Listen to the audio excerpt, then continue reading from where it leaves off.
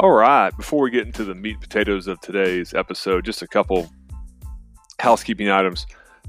Where can you find me? On Twitter, you can find me at Mind of a FB Coach. That is where I get pretty much all my news and where I interact with my followers.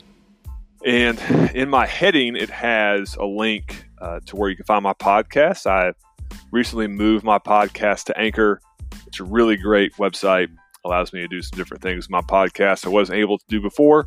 So again, if you want to find me, it's at Mind of a FB Coach, and I would love to hear from you. Today we're going to talk about how do you create your offense to attack all areas of the field. We'll get to that here in a little bit. Thanks for listening.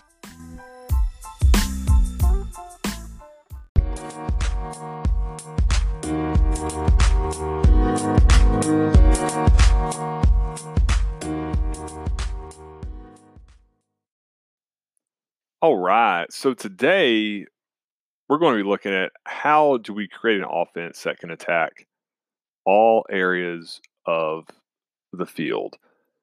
Because I think as a play caller, right, as an offensive coordinator, or if you're the head coach that calls plays, that we have to be able to attack all areas of the field, really in any formation that we have. And that's my opinion. I know some people will say, oh man, well, we get into certain formations and these are certain plays are run out of it. And there's just certain areas of the field that we do not attack.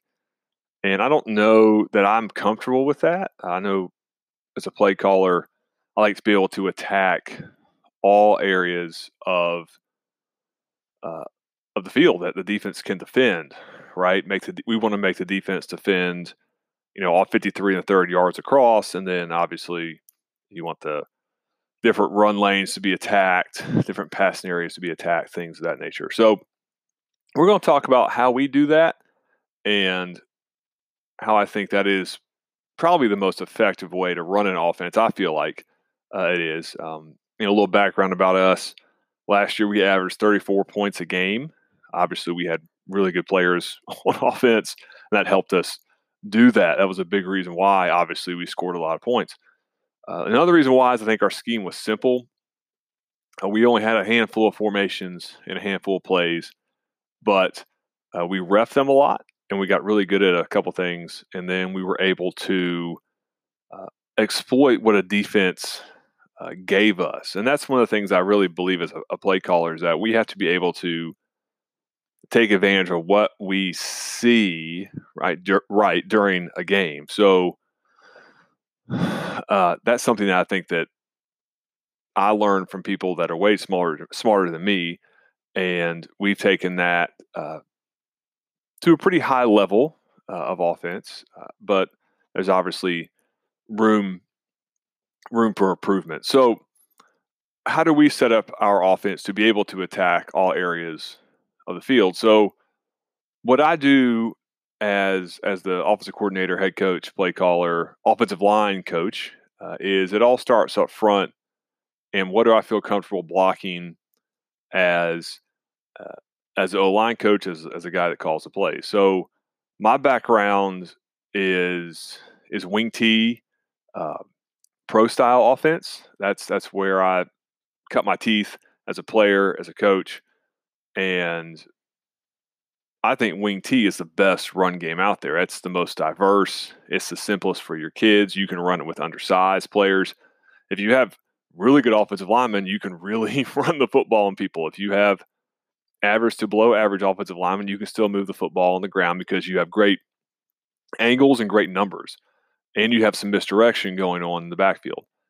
I also think it's good to carry some pro style approach, toss sweep, power counter, ISO, those types of things, which are also in the wing T series, but some pro guys only run the toss or the power or the counter or the ISO, and wing T guys, we carry the down play, buck sweep, trap.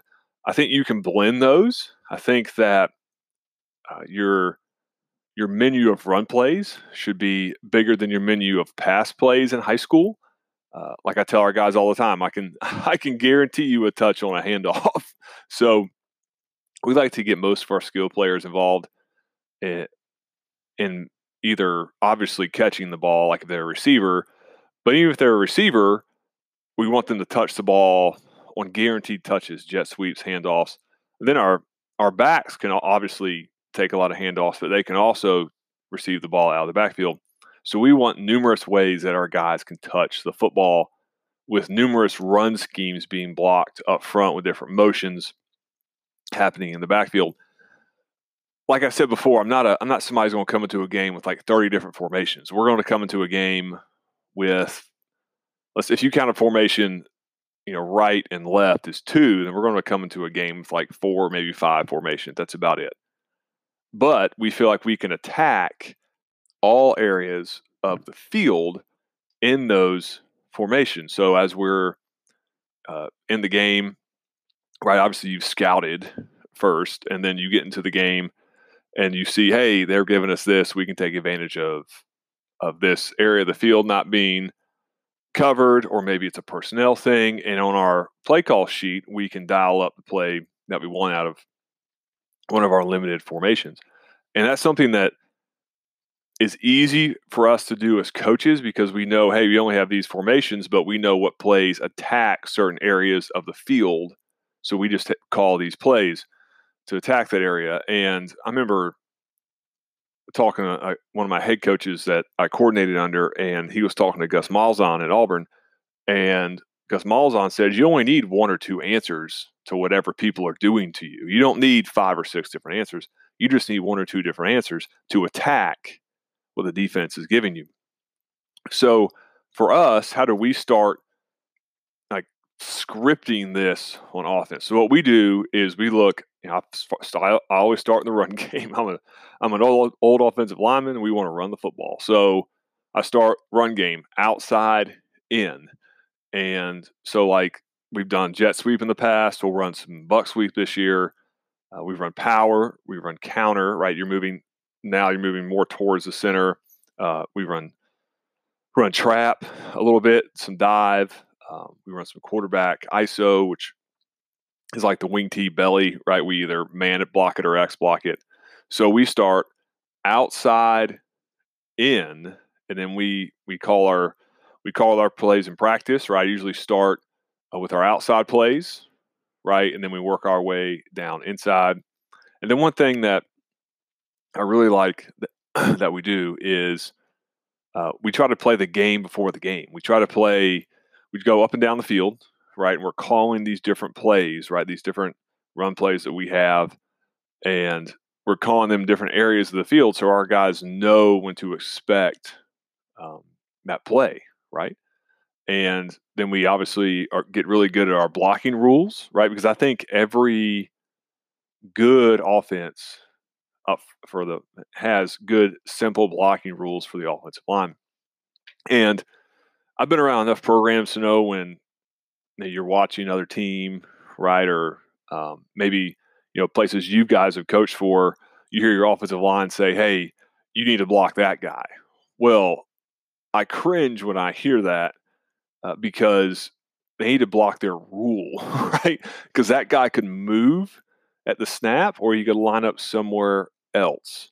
So we are a big rule-based blocking team, which I think pretty much everybody that is going to listen to this podcast, right? You're a good coach. You're trying to learn things of that nature. So, and we're a big rule-based team on offense. So the defense could give us any front, and we really could run any run play that we have against anything. And that allows us to feel comfortable calling plays. Sometimes you don't know what the defense is going to be in when you play good defenses. They keep you guessing. We had a game last year where defensive coordinator for the other team did a really good job mixing up his looks. So we were calling our base stuff, which is pretty much our whole call sheet. Like our call sheet is only 60 plays. That's all we carry into a game, because that's all it can fit on the wristband that our guys look at. So, but we were just calling our base stuff, and we got some tip-offs about what front they would be in coverage and blitz. So then we could dial up just simple things to take advantage of what they were doing. And again, in our offense, I can attack any gap, inside out, outside in our run game. So it's really easy if you get your guy upstairs says, hey, the weak side B gap is a good place to attack because they're giving you like a shade and a wide 5. But that's great. We just dial it up. We signal a number in, and here we go. The kids read their wristband, and they run the play.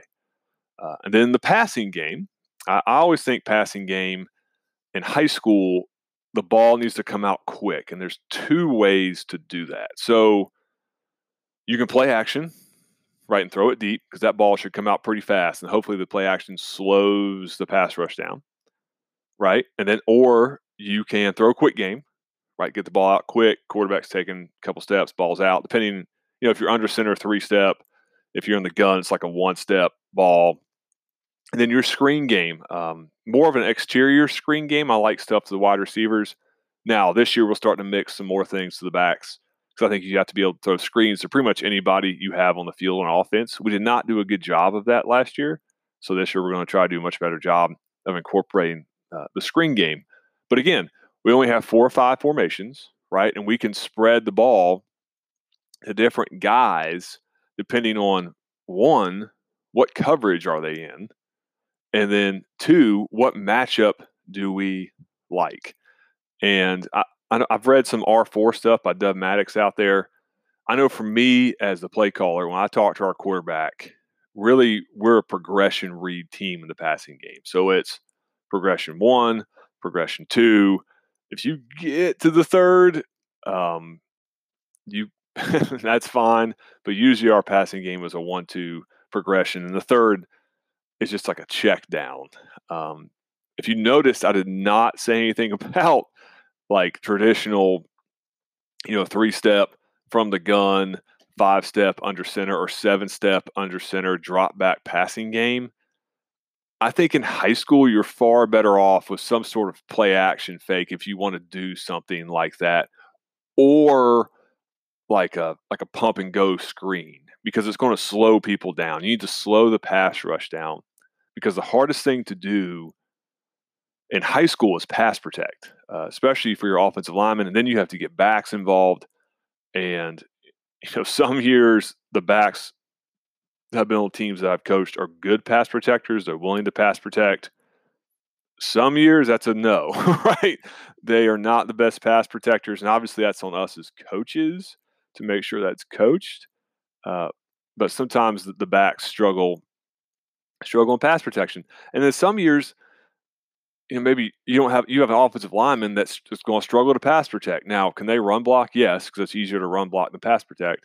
But some years you're just going to have guys that, man, they're a liability in the passing game as far as protection wise.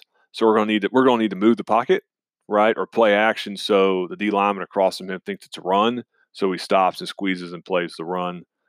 And if their D linemen don't stop and squeeze, we're just going to kick them out all night and rush for like 300, 400 yards. So that's just the way my mind thinks about offense. Now, obviously, there are many, many different ways to do this, right? People get in different formations to get people to play maybe a safety down, right? Or they get in personnel grouping to get the defense to change their personnel. At the high school level, we don't see that a whole lot. People don't really have like a regular defensive package, a nickel package, a dime package. It's the same 11 guys on the field, regardless of the personnel that I'm in on offense. So, and then a lot of times an opposing defense, especially at the high school level, will only play 1 or maybe 2 coverages in a game. If they're into 3 different coverages, then usually they don't know what they're doing, so you're going to expose them at different points of the game.